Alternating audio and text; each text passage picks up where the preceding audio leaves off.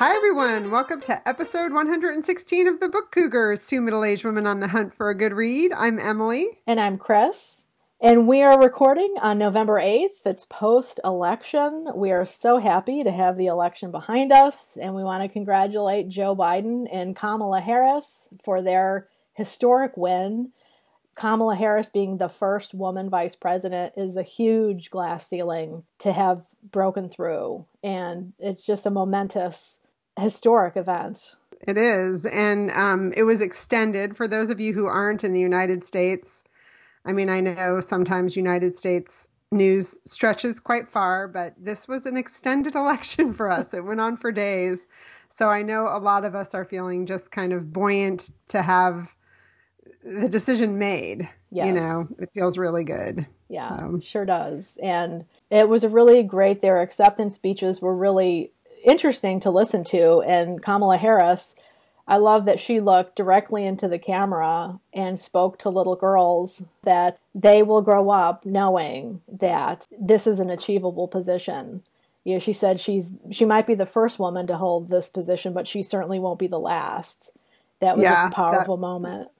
Yeah, a lot of horn honking, because I guess people were in cars watching it. So yeah. A lot of horn honking occurred when she said that. I thought it was really wonderful. And I thought Biden did a good job of just addressing the country and suggesting it's time for us to start trying to work together again, which I'm very excited about. Yeah, same here. In other news, I just wanted to give a follow-up to, we talked last episode about the printing squeeze that's going on in American publishing, and how, like, President Obama's forthcoming memoir, 1 million of those books had to be printed in Germany to help fill demand. So there were two printers that we talked about. Both of those American printers were up for sale, and Bertelsmann bought Quad's printing. So they are no longer in danger of going under. And it looks like, from the note that I have here, they bought both of their book printing plants. This deal went through on October 31st. It's their Berryville Graphics division. They have plants in Fairfield, Pennsylvania, and Martinsburg, West Virginia. So that's some good news for the publishing industry. Yeah, and hopefully there won't be too many hiccups in them continuing their business, and there will be fewer disruptions in printing of books that were predicted for some of these big fall releases, right? Or maybe more holiday releases at this time. I don't know. Yeah. Holiday releases, holiday buying. We talked in our last episode too about, purchasing those book gifts earlier if you can, just to make sure you'll be able to get them and they'll be able to keep demand supplied. Right.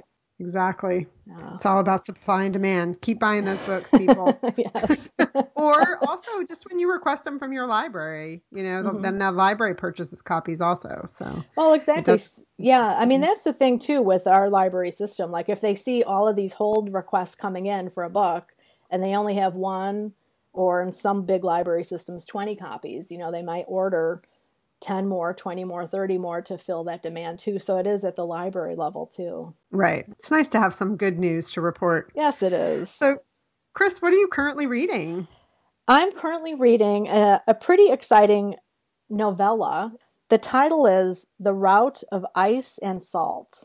It's coming out January 19th, 2021. This is a translation of it's considered a cult classic by Jose Luis Zarate.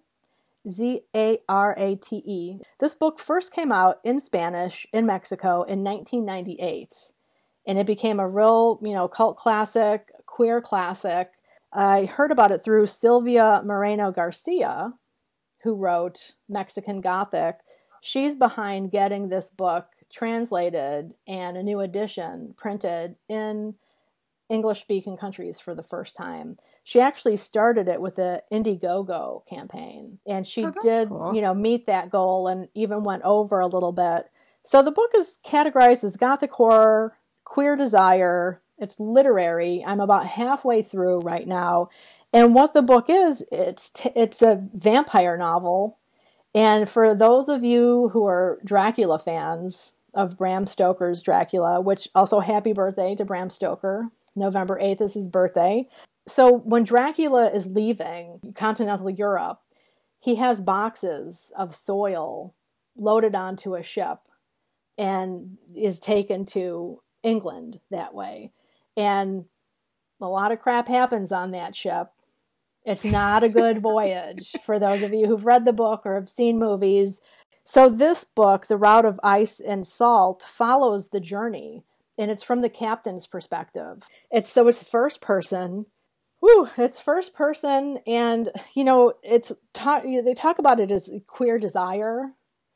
It's a very phallic-centric book, I have to say. Emily just almost lost her tea. So this is going to be an X-rated excerpt that I'm going to read to you all. So if you have little ears in the car or something, if you're listening, you might want to skip this part or, come back to it later. I just wanted to give you an idea of it because it doesn't have like magical realism at all so far. But the captain has a lot of really bizarre dreams about like rats eating his penis and things like that. So it is like kind of a hardcore book. And I just wanted to read these 2 short paragraphs just to give you an idea of the sound and of the pacing as well. Without releasing it, I penetrate its center, allowing my foreskin to retract, the wood to encompass my sex. There is no humidity, and yet it is easy to enter the Demeter, which directs her bowsprit in the direction towards England. The sphincter of the helm is the right size for my sex, but I can sense its strength. If it should close tightly enough, it would rip my cock away. But the ship wants me to stay inside, to feel her, vibrating with the wind, that continual whisper over the waves, liquid and dry in 1,000 parts. I do not move. There is no need. The ship moves for me, ramming the waves. ... I'll just stop there so you get a sense of the flow of this book and the erotic nature of the book. R-rated. I would say that's X-rated. X-rated, okay. This is another dream that he's having, a sexual dream in nature, and you don't really know what's going on with the captain. I mean, that's what's keeping me reading this. So again, it's not like a thriller type vampire novel. It is very literary. And what keeps me going is wondering what is the deal with this captain? And I think there's some good historic detail, perhaps, about what it was like to be a captain of a ship in the late 19th century and how when you're going through different waters of different countries, you had to stop and the inspector came on and a lot of bribes happened and things like that. So I'm enjoying that. This book, again, it comes out January 19th, 2021, The Route of Ice and Salt by Jose Luis Zarate. I'm reading The Office of Historical Corrections by Danielle Evans. I'm actually listening to this through Libro.fm on audio. It has multiple narrators. It's a book of short stories. And so far, every short story has a different narrator, which is really cool. And some of them have multiple narrators, as different characters in the story. It's interesting, though, because one of them, the story I'm in the middle of right now, is called Boys Go to Jupiter. And it's about a college student whose boyfriend gives her a bikini that's a Confederate flag design. And he takes a picture of her and puts it on social media. And she's off campus at the time of all this. And when she goes back to campus, a big hoo-ha has come up about it. And she didn't really understand the importance of the Confederate flag, or the import, I guess I should say, of it. And instead of copping to that, she begins to get defensive. So it's interesting. But what's also interesting is I have read that story before. Really? So it must have been published somewhere online or in some sort of magazine or journal that I read. So as I was listening to it, I was like, I've heard this before. It's really weird. So that is strange. I had an experience when I was a teacher. One of the schools I taught at was Rowan Cabarrus Community College in North Carolina. And one day after class, as I was making sure it was a writing class, so I was making sure all the computers were turned off, somebody had left a photograph. It wasn't of anyone who was in the class, but it was of a white young woman in a bikini with a rebel flag draped over her. And I Interesting. never knew who it was. I took it because I didn't want to leave it there. I think I Hmm. just ended up throwing it away, but I kind of gasped when I first saw it. Hmm. Hmm. So Wow. maybe that's a Yeah. thing. Like maybe that's one of those cultural things that people do. Well, I mean, I And come from a place where people had them on their cars and stuff. So, I mean, I think it does. I mean, I think the point of the story, I'm not through it all the way. And like I said, I remember that I read it, but it also seems a little different. So I wonder if I read it in an early incarnation and now that she's published the book, it's in a different, it's more fleshed out. But I mean, I think the point of it is that she didn't realize. It's like, oh, my boyfriend gave me this thing. He took a picture of me. He posted it on social media. And she didn't realize what it meant, I think, mm-hmm. So, and then the reaction of all the people around her in the campus and people who live in her dorm who feel threatened by her now and things like that. It's really interesting. Our buddy Russell from Ink and Paper blog is not a huge short story fan, and he said this is the best collection he's ever read. And Roxane Gay said that Danielle Evans is the best short story writer around right now. So that those two people really got my attention, which is why I downloaded the book, and I'm really enjoying it. More to report when I get through all the stories, but again, it's called The Office of Historical Corrections by Danielle Evans. Wow. Whew, I just have to say, I'm really happy. I grew up in a time when there was no social media Yeah. or digital Yeah. cameras, for that matter. Well, and even for me with my kids, I mean, my kids didn't get cell phones until they were deep into their teens, and then it wasn't smartphones. I mean, smartphones didn't come around until they were, in college, and I am not sad about that. Yeah, So, right. mad props to all you parents trying to figure that out now. Yeah, and all you teenagers trying to survive. Yeah.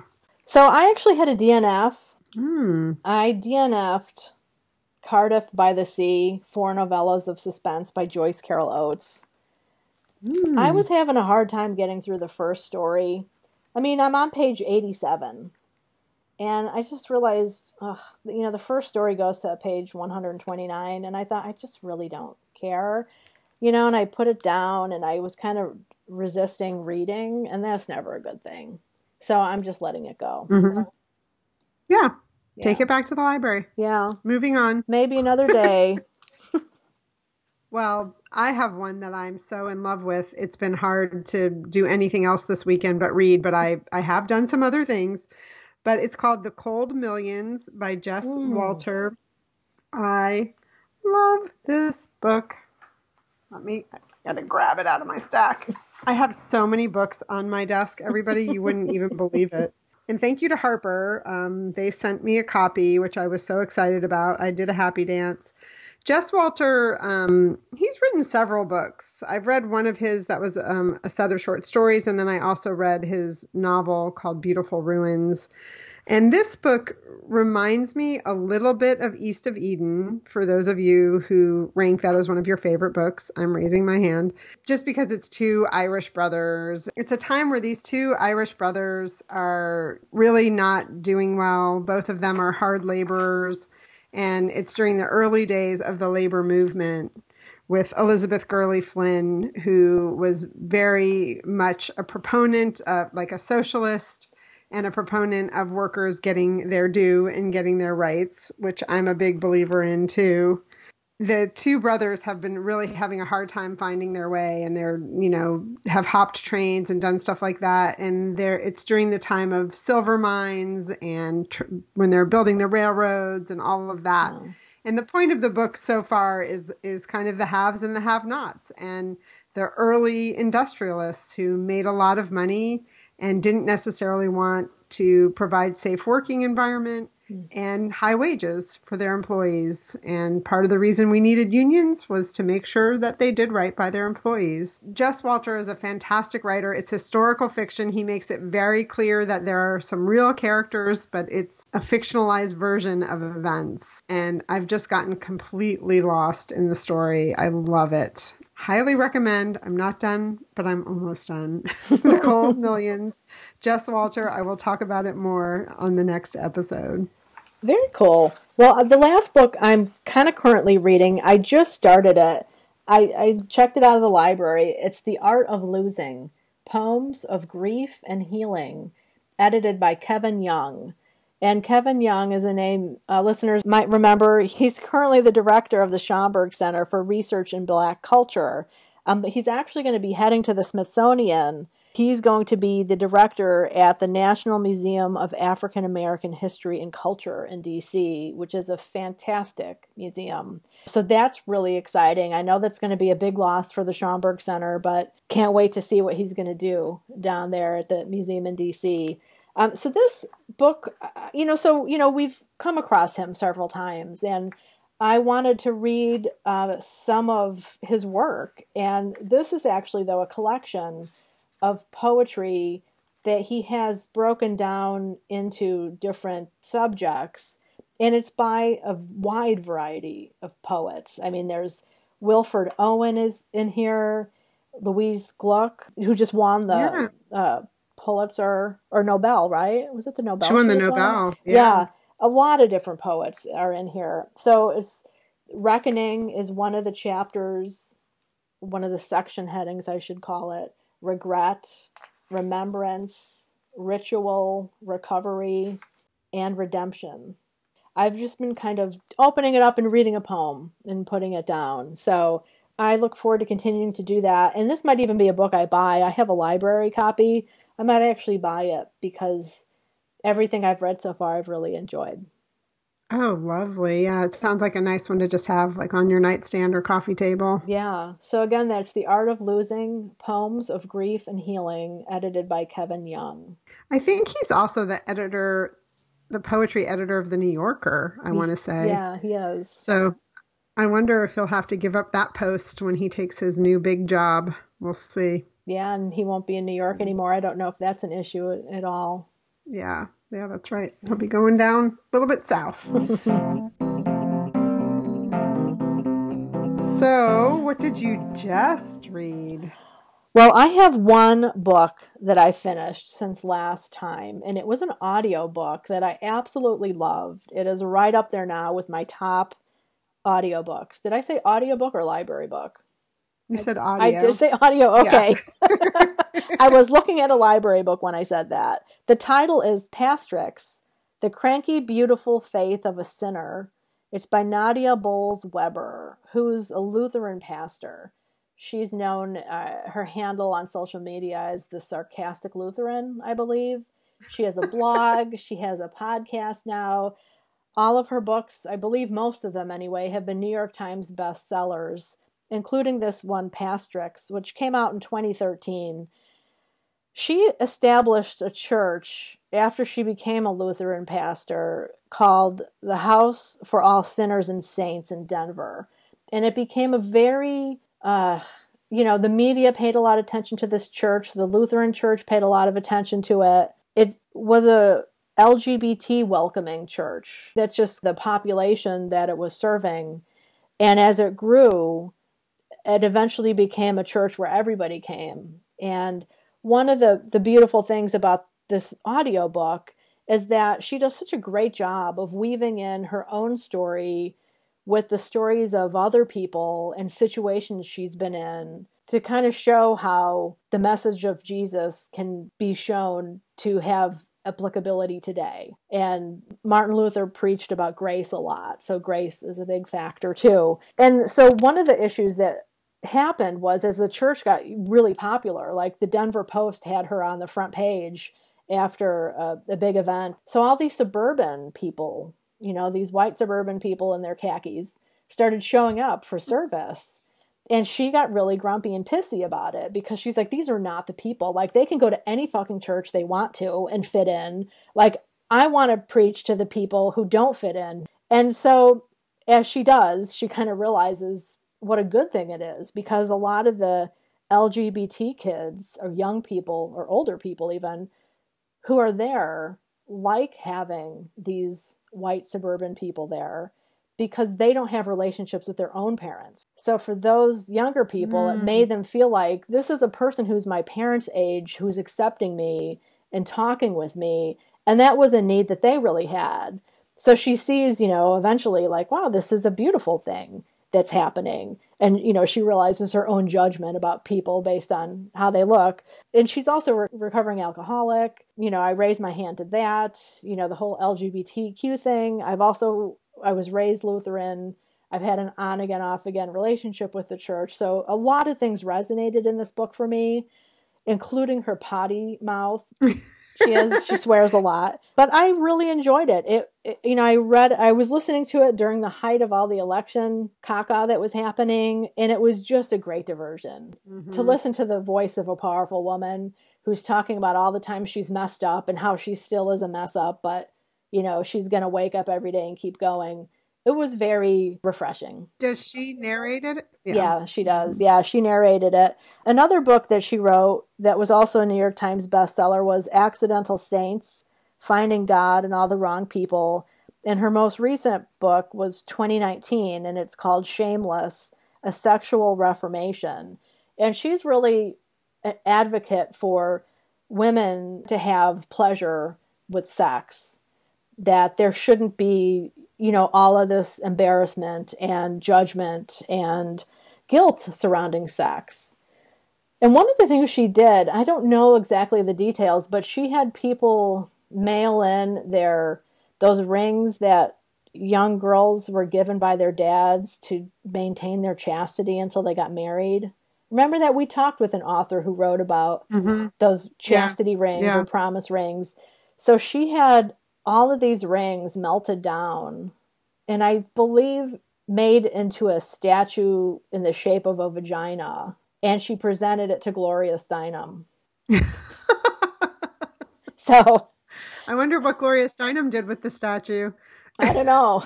I enjoyed it. I'll definitely check out another one of the audiobooks if she narrates it, because she's very entertaining and it was really well done. The flow of the audiobook was very consistent. Again, That was Pastrix, The Cranky Beautiful Faith of a Sinner by Nadia Bowles-Weber. Is that with an X? Yes, Pastrix. Pastrix. People who don't believe women should be pastors refer to women who are pastors as pastrix. It's a slam. She's reclaimed it for herself, just as, you know, queer people, certain queer people have reclaimed that word, and just like we've reclaimed the word cougars. Exactly. So what about you? What have you just read, Emily? Well, I did a ton of reading, and the first one I read was called We the Jury. This is by Robert Rothstein, and our mystery man, John Valeri, talked about this on episode 72, and I was so excited about it, I bought it right away as an ebook and then proceeded to not read it, you know, and I was having such a hard time finding a book to read one night, and I was just like scrolling through my library on my e-reader and came across it and thought, oh, I'll dip into this. I love a courtroom drama. I love books written by lawyers. So this book checked both of those off. And what's really interesting about this, it's a murder trial, and it's told from over a dozen points of view. Wow. Different jury members, the judge, the bailiff, the courtroom clerk, the prosecutor, the paralegals, the transcriptionist. It's really interesting. The crux of the story is it's a married couple. The husband has murdered the wife. There's no doubt that he murdered her. He axed her in the head. So it was pretty much he wanted to kill her. Like, there was no doubt about that. Not funny. I don't know why I'm laughing. But I'm laughing because I remember I listened to John talk about it again before I wanted to talk about it. And he's like, that was the only gross part. I'm like, that's pretty gross, Yes. You know, and graphic. But it wasn't graphic in the book. But it's a couple that one of the things about them is the husband and wife. The wife was his high school teacher. It was one of those things where she started to have an affair with a young man. They ended up married, though, been married for a dozen years, had 2 children. But the question is, was she abusive to him or not? Because he pleads that he's, you know, the abuse, which is very unusual for the male partner to claim that versus the female partner. So that's the crux of the story. But then it's told from the point of view of all of these jurors as they're listening to the courtroom antics, you know? Yeah. And then just another added little layer is that the judge who's presiding has recently lost her husband. So she's going through a very difficult time and seemingly maybe with a little bit of dementia. And so the people who love her, like her bailiff, are trying to cover up and protect her, but she's kind of losing her shit a little bit, and it's affecting perhaps the outcome of the trial. Interesting. So Wow. a little added thing. I really enjoyed it. Some of the themes included abuse, adultery, biases that we have, getting different folks together in a room that come from all different walks of life and have different perspectives, and what are our implicit biases, right, that we bring to any sort of decision like this, and how you can influence, like, you know, you have to come to agreement. So how do the different jurors influence each other? It was pretty good. Wow. I enjoyed it. That's great. And that sounds, with all those characters, all those voices, it sounds like you didn't have a problem keeping everything straight in your head. Not at all. No, although I always did sympathize with the judge character that was losing her mind, because I've been feeling like that lately a little bit. But no, it was very clear, you know, like juror number 9 and, you know, the bailiff and, you know, things. And then they would have portions where the jurors were deliberating and they would read, you know, parts of the transcripts. And that's how you learned about some of the trial. So it was a really interesting take on it. The author is an intellectual property lawyer, and he has a lot of celebrity clients. I think he's out in LA or something. I think he's written several books, but this is my first of his, and I really enjoyed it. Again, it's called We the Jury by Robert Rothstein or Stein. I'm not sure which. Oh. Now, have you ever been called to jury duty? I haven't. I've never had to go. Wow. You know how you call like the day before or something, and every time I've not had to go in. Oh. And I'm kind of a lawyer wannabe, right? So I would really love it. I've jinxed myself. I'm going to be on some like 3-month trial now. But I've only gotten called once, and I spent the day, you know, sitting in the Cook County courthouse, just waiting, reading my book, chatting with people, but never got called for an interview or anything. So that was my day. And I think they give you like $25 or something like that for your day. But I was kind of hoping that I'd get called, because I always thought it'd be fascinating to be, you know, at a trial. We had a friend who, when she went through law school, you know, had to do the mock trial. She invited us to come and, you know, be audience for that. And that was so much fun. Oh, how cool. When I was in grad school, I had to take a nonprofit law class, and most of my coursework was online and distance learning, but one summer I had to go and take the law class, and it was taught by a professor in the law school. And we actually, on the last day, got to go into they had like a mock courtroom, and we got to go and try a case. And it was so fun. I was an assistant DA, but I was so nervous. I stood up and I introduced myself as the DA, and he had a great sense of humor. By this time we'd been in class together for a week, you know, and he said, "Wow, I thought you were the assistant. Congratulations on your promotion." You know, it was really funny, which of course made me even more nervous, because I was like, I messed up just saying my name. It was really funny. That's great. Yeah. Say maybe when the world opens up again, we can go down to New Haven and sit and watch some court cases. That's a good idea. I mean, I hear they're actually really slow and boring. You know, we're so used to watching things on TV or reading a page turner book, but really it's a lot of, you know, paperwork and rigmarole and yeah, it would be fun. I would do it. Well, the other book I finished was called Eat a Peach by David Chang, and I listened to this on audio, and he narrated it. And David Chang, for those of you who don't know, is a very renowned chef. In 2004, he opened up a restaurant called Momofuku in the East Village of New York. It was food like people hadn't seen before. It was a ramen bar, but he would do a lot of really interesting things with food and put different flavors together.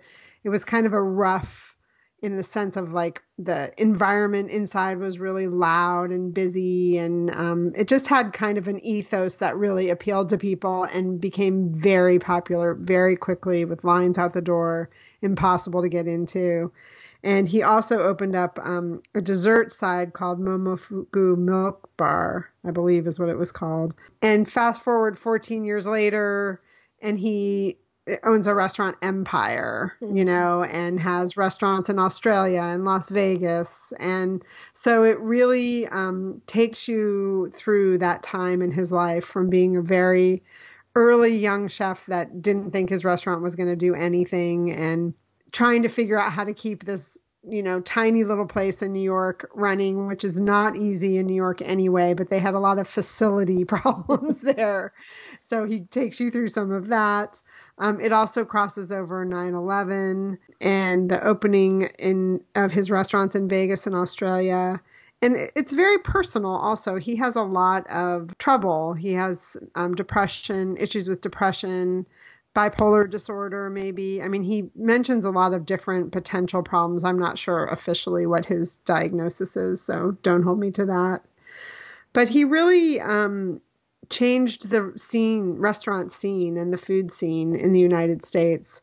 And one of the things that I thought was really meaningful is he talks a lot. He's actually Korean, but his Momofuku had a lot of Japanese influence. And when reviewers would come or people wanted to interview him and they would say, "What kind of food do you serve at your restaurants?" He would say, "American food."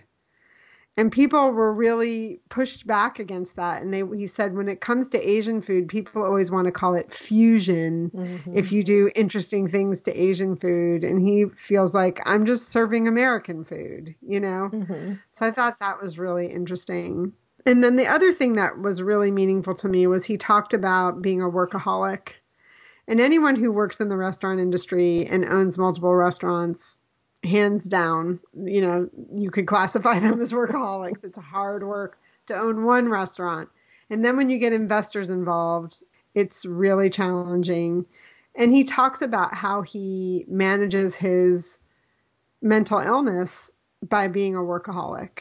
Interesting. And I'd never really read that in a book so clearly defined the way he does and so honestly depicted. Mm-hmm. And I really appreciated that. And it really made me look at my own work ethic and how, I definitely use my work, especially during the early days of the pandemic, to have a reason to get out of bed every day and walk 10 feet to my desk. And that was going to be my big adventure for the day, So I thought that was really, it was really honest of him to talk about that. He also approaches and has a chapter towards the end of the book that addresses the Me Too movement, which has been really big in the restaurant industry, and big heavy hitters in the restaurant industry like Mario Batali and some others have been brought down and their restaurants, either closed or changing hands because of how they've handled employment issues in their restaurants. I've never worked in a restaurant, but I've heard that it is kind of like they are the captain of the ship, and if you don't like it, leave. So I can imagine the abuse is stacking up everywhere. Well, there's lots of abuse in the restaurant business, right? There's a lot of drug abuse, alcoholism, and, mistreatment of women for sure. And men being the voices of women and taking ownership of the food they cook historically has been a big problem.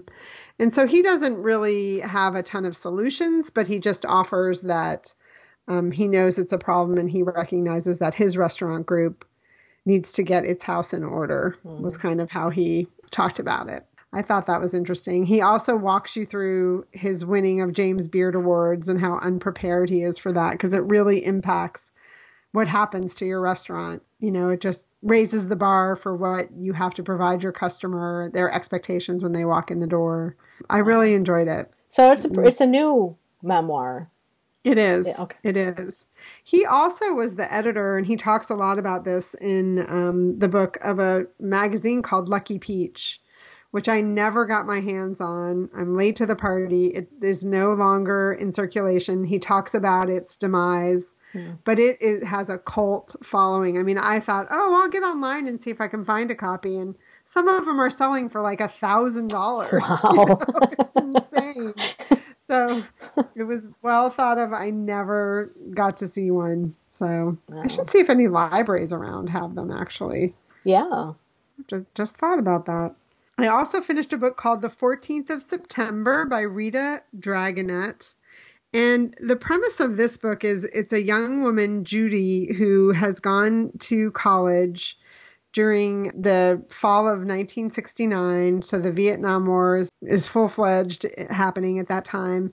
She's on campus on an Army ROTC scholarship, and she gets involved in the anti-war movement, which is threatening to her family, which is an Army family, but also to her scholarship. But part of it is, at that age, when you're young, you're learning about the world at large. So she enters the campus. There's a big anti-war movement going on that she gets swept up in. The title of the book, The 14th of September, is her birthday. So she celebrates her 19th birthday on campus, September 14th, 1969. It also happens to be in December of 1969, there was a lottery, a draft. And that date was the number one birth date that was chosen. So that's part of the symbolism and the importance of that date and the title of the book. Interestingly, I was reading about, I've always been fascinated by the lottery because people I know changed decisions in their life so that they didn't have to be drafted. They might have been on a certain career path and they decided to become teachers instead or something so that they could dodge the draft, essentially, right? So I've always been fascinated by it. And I was reading this in bed and was querying the gentleman caller, who's a big, he's read everything about the Vietnam War. And I was like, explain how this works. Like, I've never quite understood the birthday and how it correlated and all that. So he pulled up, like there's a chart you can pull up that actually shows, the birthdays and what your lottery pick was. And we're laying in bed and I said on a whim, like, look up my son, Jacob. What would he have been? Number 2. Wow. And I said, look up Liam, who's the gentleman caller's son. What would he have been? Number 4. Wow. It took our breath away. Yeah. So that was really interesting. But anyway, the book takes place over a very short period of time, but really is addressing that whole notion of the draft and these friends that she gets to know and what their lottery pick is and things like that. If that's something that's interesting to you, historical fiction, I would recommend this book. Again, it's called The 14th of September by Rita Dragonette. I have 2 more. Wow. Keep going. Keep going. Well, I've been listening to a lot because I've been driving so much. So the other one I listened to was called Leave the World Behind by Rumaan Alam. People might be hearing about this book. There's a lot of buzz. I listened to this one. It's long listed for the National Book Award. This is a book, though, I'm going to talk very sparingly about because it's one of those you have to step into it not knowing anything. You really do. I promise you it's the best way. But I'll just set the stage. And so the stage is this couple and their 2 children head out of New York City to the Hamptons. They've rented an Airbnb for a 1-week vacation. It's in present day, so they're very attached to things like their cell phones and streaming movies. And the kids have been promised they can watch any movie they want. They walk into the house, beautiful house they couldn't afford, but that's your week vacation. You rent a beautiful home. They've had a lovely vacation day. The lights go out. It's evening. There's a knock at the door, and it's an older African-American couple who have left New York City because there's been an event and there's a blackout, and they're the owners of the house. And so it was obvious to them to come to the house as a place of refuge. And then things happen, including the couple looking at them and saying, how could you own this house? Interesting. Because they're an older African-American couple. And everybody, it's just 2 straight couples? Yes. The people who rented the house are white. So there's an undertone of racism and class. but then there's also this event that's taken place. So it kind of turns into a little bit of a mystery / thriller. Interesting. And that's all I'm going to say. And it was a good audio, huh? Very good. Okay. I enjoyed it. Yeah, I was on pins and needles and I listened to it. I want to say it's somewhere between 6 or 8 hours. So, it took me like 3 days of driving and I listened to it. And the one day I got to my office and I was like, that's bad. I don't even remember driving. But very entertaining. I enjoyed it. Leave the World Behind by Rumaan Alam. And he's on book tour right now also. So if you want to hear him speak about it, I encourage you to do so after you read the book. Cool. Yeah, avoid those spoilers, right? Yeah. And then the last book I read was called Our Lady of Perpetual Hunger, a memoir by Lisa Donovan. She's a very revered pastry chef. I can't say I've ever read a memoir written by a pastry chef. This book was unbelievable. She garnered some attention for 2 reasons. One, she was the pastry chef at a very renowned restaurant called Husk, which opened in Charleston. And I think she also helped him open some other, I think there's 3 Husk restaurants. The start of the memoir is about her time as a young woman where she was involved with an abusive man who raped her and she became pregnant. And she had the child at a very young age. And then her family encouraged her to try to repair her relationship with him and move back in with him. And it didn't go well. So she had some rough go. And then she had this young baby and she was a young woman, but she chose to forge ahead and go to school in the arts and then also got involved in the restaurant business and cooking. And she really takes you on a journey of her growing into a woman and getting married and having another child, but also growing into her own voice and her own talent. She talks about like at Husk, she was the pastry chef and she was really, people were coming into the restaurant for her desserts. She was renowned for her desserts and she wasn't getting paid well.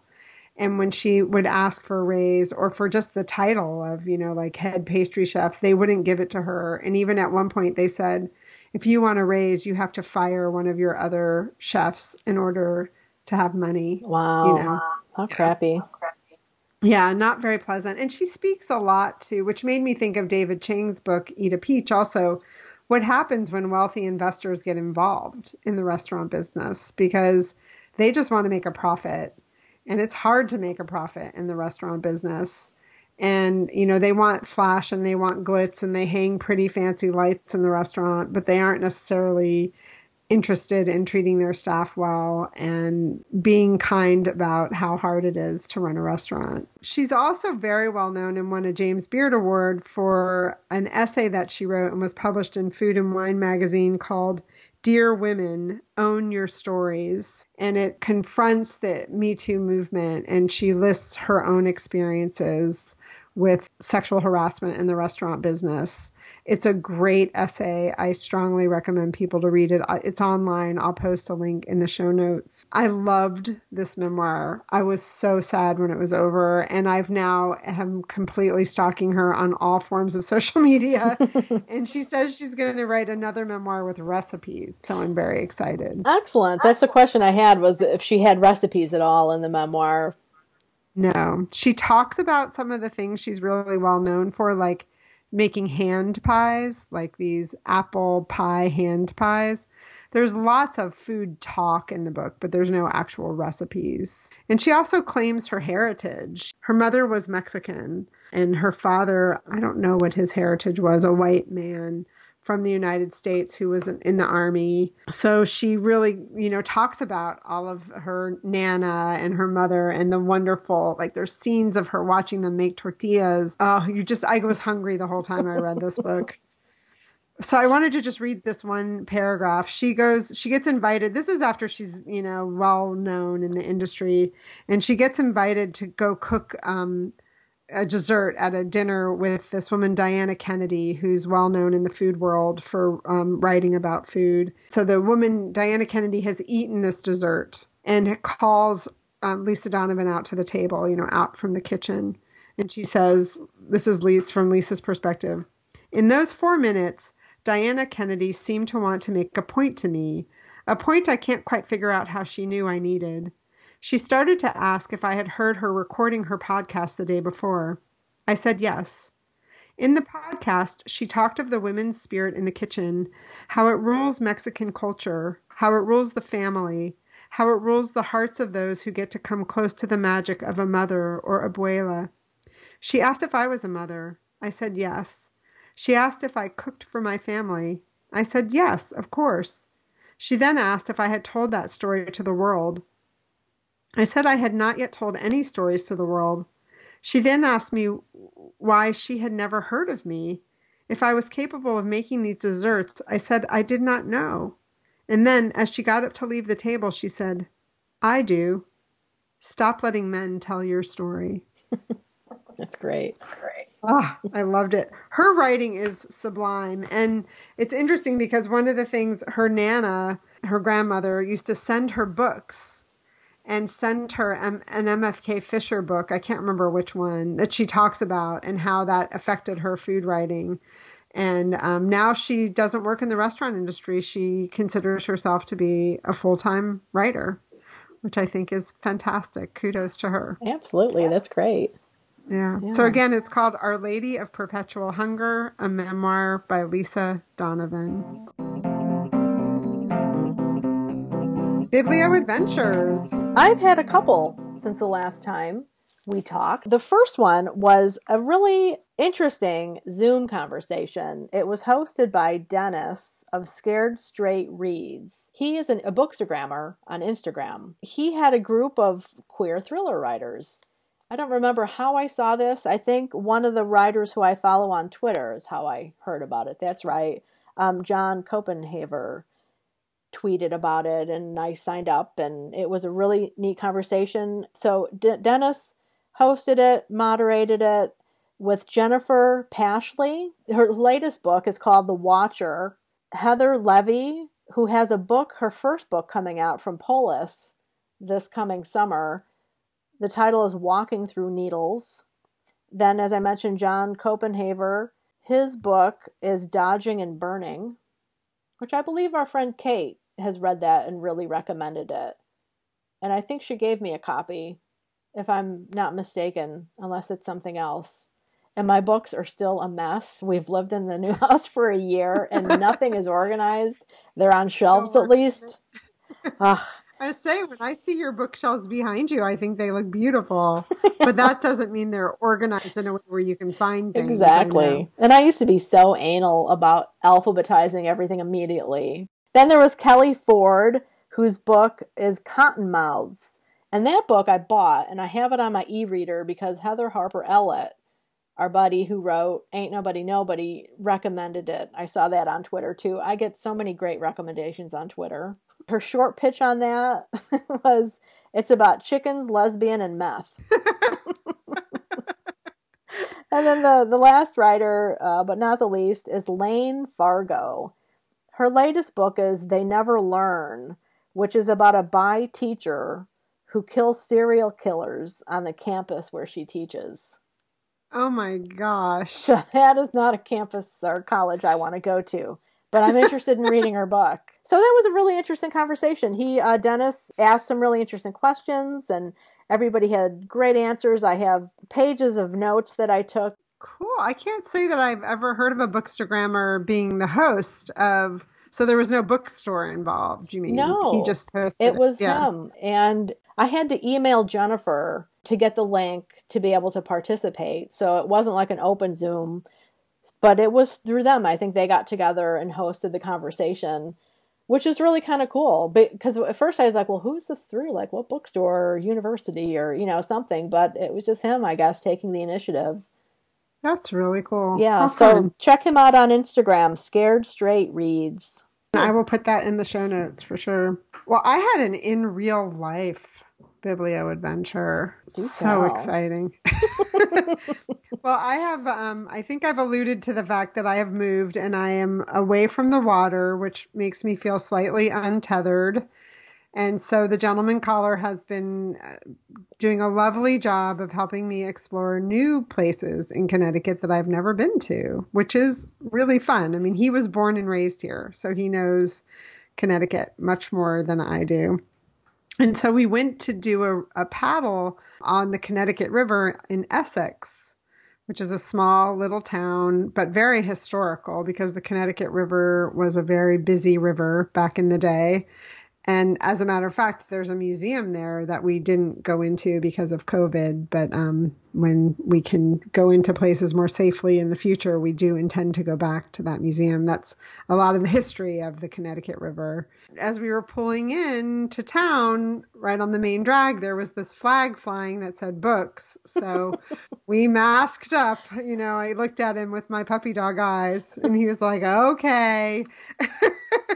Jim works in a hospital, so he tries everything he can to not have to wear a mask on the weekends. You know, we really try to avoid it, but he loves books too. So we went in, and Chris had talked about this bookstore earlier, and it was really fun. It's a young man that owns the store. He's only been open since July. Poor guy. Not the easiest year to open a business.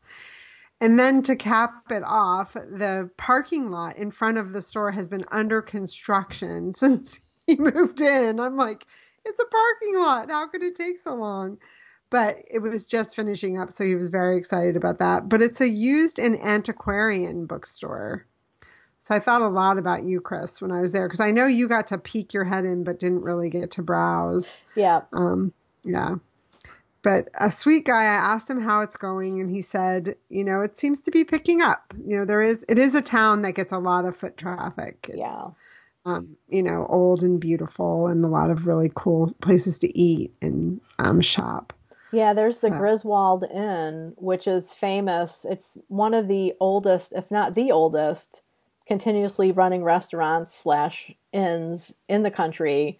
And like, it's one of those places where George Washington ate. Essex is really important during this Revolutionary War, back when most transportation was with ships. Right. So it is a really cool little town, though.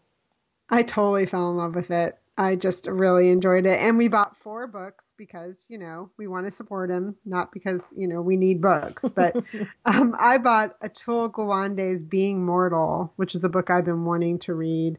And then another one caught my eye. It's called The Passion of Reverend Nash by Rachel Bosch. And she's a Connecticut author who I'd never heard of. And this book gets really good reviews, so I'm excited to read that. Jim bought one on surf casting and then also one on like barbaric wars. I don't know. I keep thinking, he keeps, you know, stopping to tell me all of these things. And I'm like, oh, you got to talk to Chris about this stuff because she would actually care. He has been like, I mean, that book has been on his lap every night since he got it. It's hilarious. He just loves every bit of it. Yeah. That's great. So I just nod. Nice. Well, I did, you know, I mentioned last episode that CrimeCon, Crime, CONN, which is normally an in real life one-day conference hosted by Ferguson Library, the Mystery Writers of America, New York and Connecticut chapters. Instead of doing it online for one whole day, they spread it out over multiple nights. So I attended 2 of those already. And then I believe there's 2 or 3 more nights coming up. Tom Straw, the host of it, he's a well-known mystery writer, and he turns it over to a moderator who talks with the authors who were there that evening. I'm looking forward to the next, you know, upcoming events with that.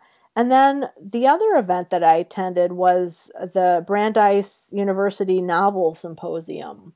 This is an annual event that it only caught my attention this year because they were focusing on one of Willa Cather's novels, The Professor's House. It is an all-day symposium. They have scholars presenting papers on different topics. I won't go into great detail about the novel itself, but the event itself was really good. I unfortunately couldn't attend every panel because I had other work duties happening, but I did catch several of them that were great. And what was fun is that it was on Zoom. They did it that way instead of as a webinar, so you had more face-to-face interaction too. They had the presentations and then they'd have small breakout rooms with just a cluster of people. So what was fun was that you saw people in their homes with their pets, so their cats. One woman had chickens walking around, not in her home, but outside. She was outside on a picnic table and you saw her big chicken coop in the background. So first book event I've ever been to, there were chickens present. But I enjoyed it very much. Yeah, they did a good job. So I'm going to keep my eye out on this Brandeis Novel Symposium for next year, if it is going to be online again. It's really wonderful that they let the public in, and it wasn't just for students. This was on a Friday, and on Saturday the event was just for registered students and grad students. Oh, that's nice. So they did a combination. Mm-hmm. Yeah, so it was really interesting. I mean, that's one of the cherries on top of COVID. There aren't many, but that we get to attend some of these events that aren't, maybe this one would have been open, but you would have had to do a lot of traveling and that sort of thing. Instead, you can travel from your office chair. So exactly. Well, I got to attend an event through Politics and Prose. It was Dan Rather in conversation with Jennifer Steinhauer, who is a journalist with the New York Times. And he has a book called What Unites Us. It came out in September of 2019, but it is out in paperback now. This was a really nice event to attend pre-election because I just felt like my nervous system was a little bit broken, basically. And to hear this was a voice that I grew up with, and kind of I always thought of him as a voice of reason. They did allude to the fact that he left 60 Minutes under some kind of a kerfuffle. I meant to look it up. I don't remember. I vaguely remember there was something. But I mean, I don't think it was something that ruined his reputation because he seems I think they said he was turning 90. Wow. Yeah, I mean, he's busier than ever. He listed off this list of things he does, including a podcast and all sorts of things. I was just tired listening to everything he does, It also made me think, I actually look forward to retiring someday, but I guess some people don't want to. He talked about a lot of different things. One of the things that he said that was really funny, because I think his birthday was imminent. He's 89 and was turning 90 in the next day or two after this event. And she was asking him what it's like, to be the age he is now. And he prattled off all of the things he's doing that he enjoys and his spending time with his grandkids. And he said, but I have to admit, I don't often buy green bananas anymore, which was his way of saying, he said it in a much more interesting and prophetic way, but basically he was saying, I live every day for the day, which was very cute. The one question that I thought was really interesting, because the discussion was really about politics, and he was talking about what he's been doing with this generation around politics, and he's got quite a following on Twitter with young people. So he talked a little bit about that. He also talked about the Trump presidency, and Jennifer Steinhauer, who is a New York Times journalist, said, the press has been accused of kind of aiding the Trump campaign in 2016. What do you think about that? And he said, it was the first time in his recollection that the press, they were dealing with a candidate who was an entertainer, and they had never dealt with that before. And so they gave him a lot of free airtime because of that. His entire rallies would be, on air for free, essentially. That was one thing he said. I do think we should be held accountable for that. But he said, at the time of this, when I was listening to this, there had been debates and things like that. And he said, I think he's also a very difficult interview, and that the press had learned over the past 4 years how to handle that situation, even though just a couple of weeks ago, I think Trump got up and walked away on Leslie Stahl when she was interviewing him for 60 Minutes. You know? So he took some culpability for the press in all of it, but also said, it's been a difficult situation that everyone's been learning to handle. But I also do think the entertainment factor has been problematic, and that news agencies have, been selling papers due to it. Absolutely. So. It's so much about ratings. I'm not sure how entertaining he is. more as just being a personality. But it was really poor judgment on their part, I think. They normalized anti-democratic behavior, and that's all I'll say. Yeah. So, anyone who wants to watch it, I thought it was a great conversation. He was at his house in Austin with a beautiful backdrop of like a beautiful weaving behind him. And I enjoyed the conversation, and it was recorded. So I will put a link in the show notes and you can watch that if you care to do so.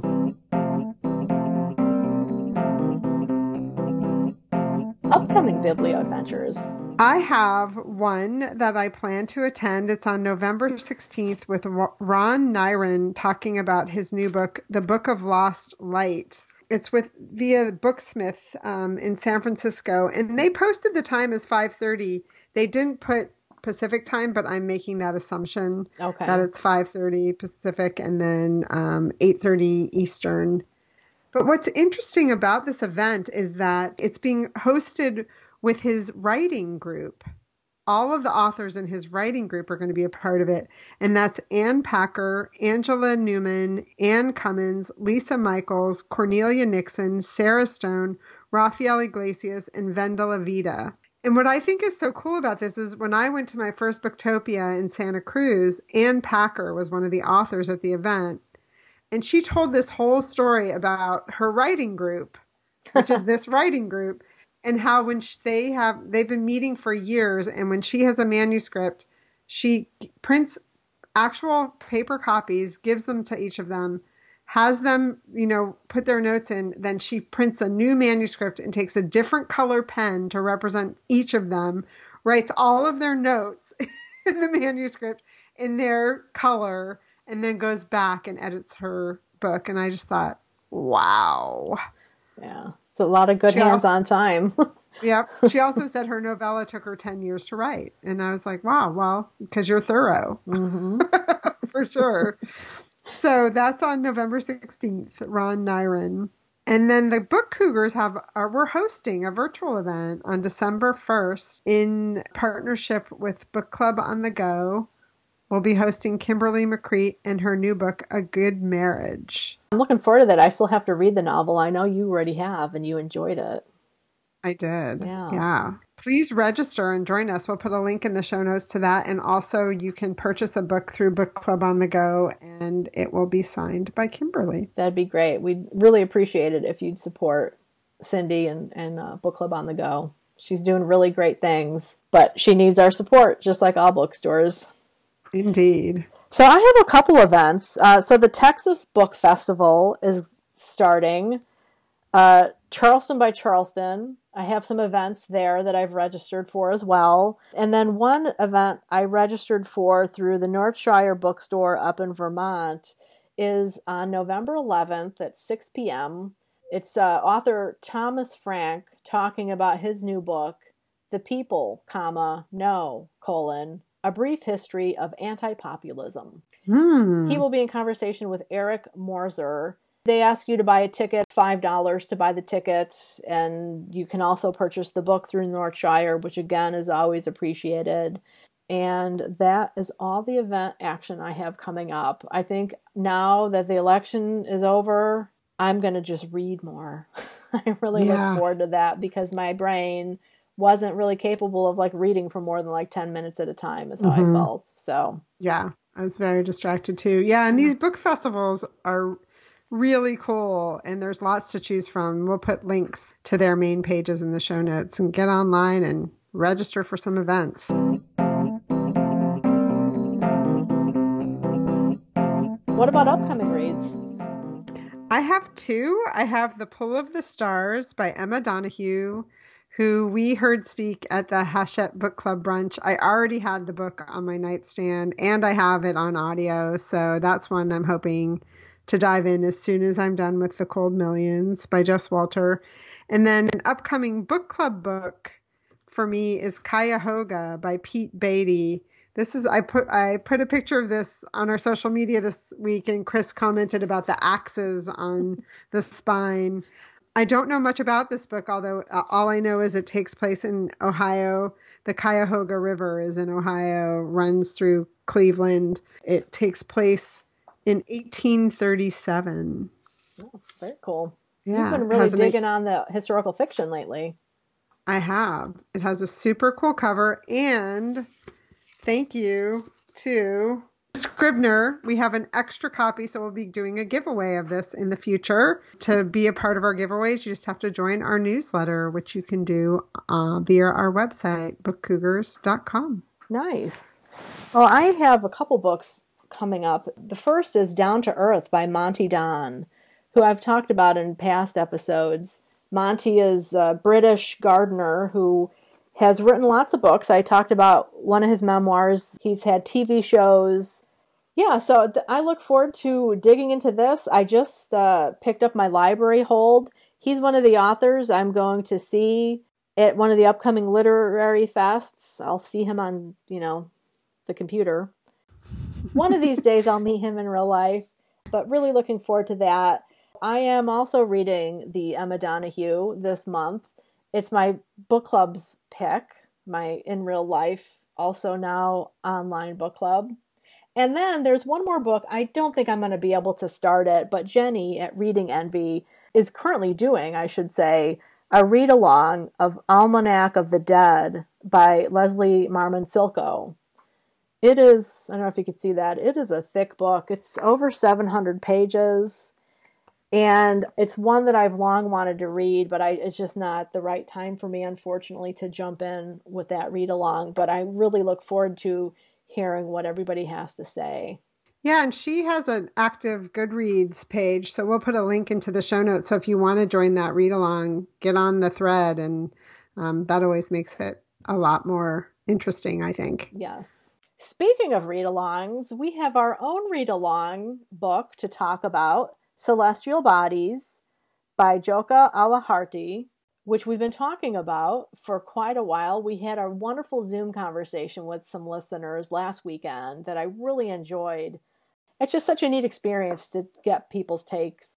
Yeah, I agree. And we have some really smart readers that really lend to the conversation. And then on our Goodreads thread, thank you to Robin and Jenny, who both posted like extra credit reads, that some interviews with the author and interviews with the Man Booker judges and why they chose the book and things like that. That was really cool also. Yeah, it really was. And that, I always love author interviews because as long as there's not going to be a lot of spoilers, you just really get more of a feel for the novel, and especially a book like this. So Joka is a Omani author. This is the first novel by an Omani author translated into English, and it's not a culture that I had much familiarity with. What's fascinating to me is that this is an intergenerational novel. It's going back 3 generations to earlier than the 1970s even. But in the 1970s, when oil made this country go basically from a nomadic, semi-nomadic land to all of a sudden having extreme wealth, she's charting the changes to the culture, to the people, to relationships. And that her interview just helped me with the book so much. Yeah, I wonder if it would have helped to. Usually I don't like to listen to interviews until after I've read. With this one, I did kind of wonder, I wonder how it would have changed my reading experience if I had listened to it before, because it actually did make me want to go back and reread it, which I don't think I'll do, sadly, because of time. But I listened to it, then picked up the book every once in a while. It has a very intense family tree in the front of the book. Although apparently those who got the e version did not have that in the front, which is interesting. We did post a link to a picture of the family tree. So if you did have the e-copy or you listened to it on audio, you can see a copy of the family tree on our Goodreads page. Although I'm not sure it's very helpful. No, well, I think it is helpful. It can be, it's but confusing. yeah. For me, I felt like ultimately the novel is an impressionistic novel. It's not a narrative, which is kind of what I decided. And as Westerners, we're so used to reading narratives, stories that are plot driven or character driven. And although they're there are characters, obviously, in this book. There's not necessarily character development, and there's not even sometimes a lot to hang your mind on about who this character is when they come back again. Mm-hmm. Although you do kind of get into a bit of a rhythm, I think, reading it. I also did go back to listening to the audio. I know in the last episode I kind of complained about the audio version a little bit, but I put it on a higher speed, and that really helps. That's interesting because I just started it on a higher speed, so maybe I never got to listen to the crabby Downton Abbey sounding version. One of the things I enjoyed was Colleen, on the Goodreads page, brought up one of the traditions of relationships and how, basically soulmates, when two halves find their whole together again, and she took it back to Plato's conception of that. And that's one of the things that I paid attention to while I was reading, having read Colleen's comment about that. And I just wanted to read this one paragraph, if I may, from a character, Khalid, who's an artist. Because at first, the two halves becoming one again, that has been used to the detriment of LGBT people, because a lot of people talk about those two halves coming together as one male and one female. Mm-hmm. So again, anything could be used as a weapon, unfortunately. But back to the book and Khalid, who's an artist. And I just wanted to read this because he is somebody who has found his half, maybe, with something that isn't quite human. So this is the paragraph. Sometimes I went on painting until I collapsed from exhaustion. If I was doing anything else, even just walking down the street or something simple like that, I felt like part of my hand was missing because it wasn't holding a paintbrush. The brush was part of my hand, growing with it. My brush breathed the same way I did. I lived in my paintings. Whatever was outside no longer concerned me or touched me, really. All I needed was my imagination. The energy I had for sketching and painting was insane. It was as if I was suffering from a fever.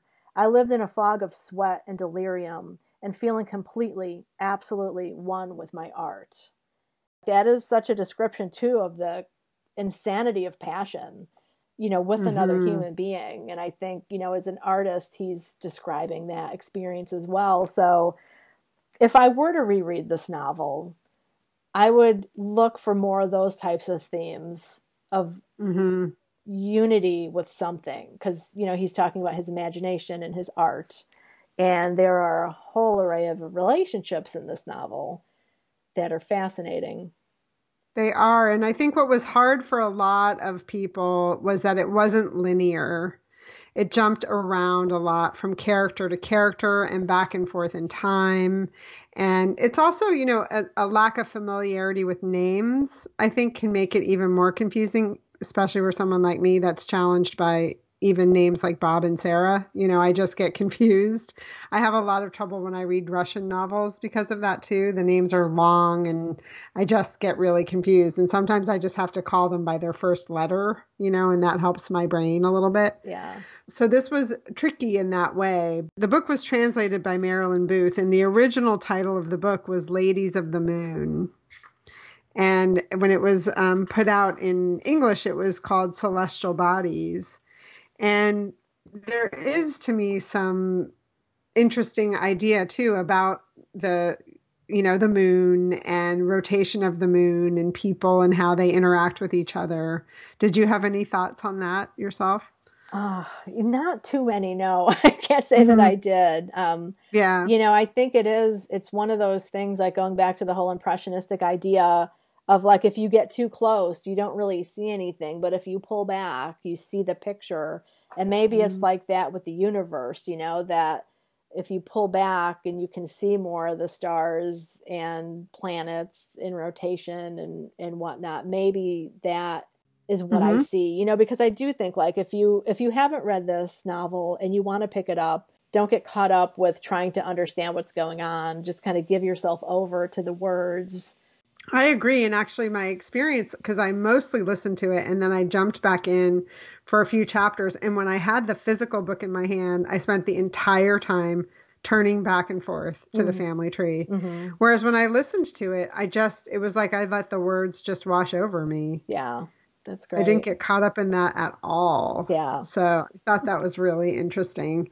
Now, one of the things about our read along discussions is that they do have spoilers, and this is going to be a spoilery part. Although nobody really knows what the hell happened in this last chapter, so maybe it's not a spoiler. Exactly. I don't know. I was going to say there was a lot of disagreement about what the ending meant. Yes. So one of the things, so as Emily mentioned, the Three Moon Sisters, or Three Sisters of the Moon, what was the title again? Ladies of the Moon. Ladies of the Moon. So there are these three sisters at the beginning of the novel, and then this other whole cast of characters. But interspersed are these first-person chapters by a character named Abdallah, who is not a very happy man. He's very wealthy. He's one of those, he's of that generation that is caught between having parents who grew up in the old days before the extreme wealth, the oil wealth hit the country, and then now trying to live through these changes, being the first generation. I think that's part of his misery, is that there's no tradition to really anchor him completely. His father's heinously abusive to him, emotionally and physically when he was a child. His mother's died. His one connection to an adult, a maternal figure, is his father's mistress, who was a slave, technically, because slavery in Oman wasn't made illegal until the 70s, and that doesn't mean it actually ended. It was still happening, and in so many parts of the world still is. But this last chapter, it's Abdallah, and he is at the beach, and we couldn't decide whether he commits suicide, whether he kills his son, what the hell happened. And I know whether he had a stroke. Some people thought he'd had a stroke. Yes, exactly. Yeah. So I know I was listening to the audio, and then when that scene ended and the narrator said, "The end," I was like, what? How could that be the end? And I immediately went to the book and then read that last chapter, which is only 2 pages. I read it a couple times, and I was like, I still don't understand what happened. So I was glad I wasn't the only one who didn't understand. Yes, I know. I was kind of, as I said to people, I mean, I'm really glad I read this book. I would not have read it. I don't think I would have stuck with it as if it hadn't been a read along that we were hosting, especially. but I was so relieved when it was over, because I just felt like it was hard. It was a hard book. Yeah. No, it was a great book for book club. Yeah. I mean, so much to talk about. But I was so relieved that it was over. But then I had the same experience. Like, I have no idea what just happened, and went home, when I got home from driving, and just picked up the book, and I reread it twice, the final chapter. And I still was like, I don't really know what just happened. Yeah. So, yeah. And maybe you're not supposed to, Yeah. Yeah. But maybe that's the point. Like, just like you didn't really know who exactly was doing what, when, and what was going on, and how everything fits together.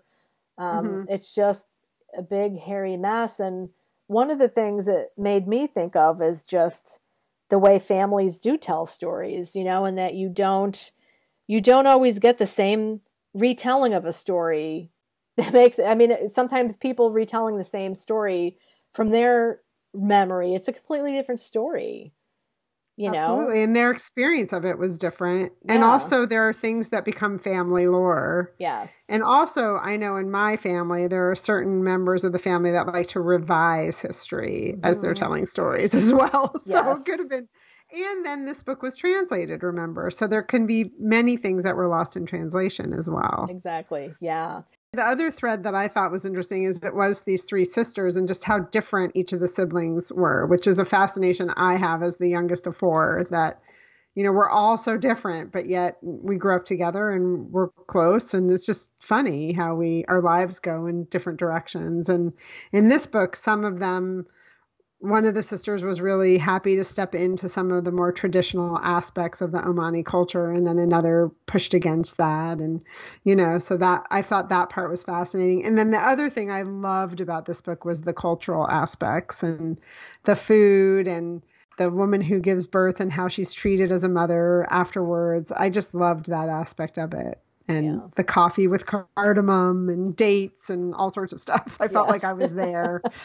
Yeah, I munched on a couple dates during the reading of this book because we always have some in our cabinet. Good pick, everybody. And this was we had a couple translated books that we asked listeners to vote on.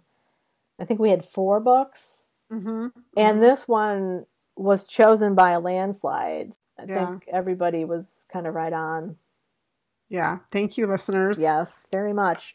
So that discussion thread is still active. If you come to listen to this episode later and you want to kind of see what people are thinking, head over to Goodreads and look at that discussion thread and, keep talking because we get notifications if somebody adds a comment, and we're going to keep talking about this book for a while, I think. Yes, and plenty of people to cheer you on if you have trouble, because there was a lot of cheerleading going on this thread, I think, as people stepped in and were like, ah! Yes. Yeah. Yes, it was a lot. I think we're not overcommitting to this, but I think in our next episode, we'll announce our next read-along, I believe, for the first of the year. Yeah. First quarter of the year, The first quarter of the year. Yep. Looking forward to that. Looking forward to a new year, new books. Yeah. Yes. We all have a little dance in our step today, don't we? Yes, we do. Thanks for sticking with us. This is another long episode. It is. I don't know what's going on. We're just chatty Cathys lately. I know. We're happy to see each other. Yes. And I'm happy to be reading again. I went through a period where I couldn't find a thing that stuck, but I've been enjoying particularly these chef memoirs for some reason. So that's great. All right. Well, everybody, thank you so much. And we'll see you in 2 weeks. In the meantime, we wish you a lot of happy reading. Thanks for listening to The Book Cougars with Chris Wallach and Emily Fine. To keep the bookish conversation going online, join our Goodreads group or connect with us on social media. If you'd like to contribute to our hunt for a good read, you can donate on Patreon. And if you have a minute to review us on whatever app you use to listen to us, we appreciate it. It can help other listeners find us. Thanks, everybody.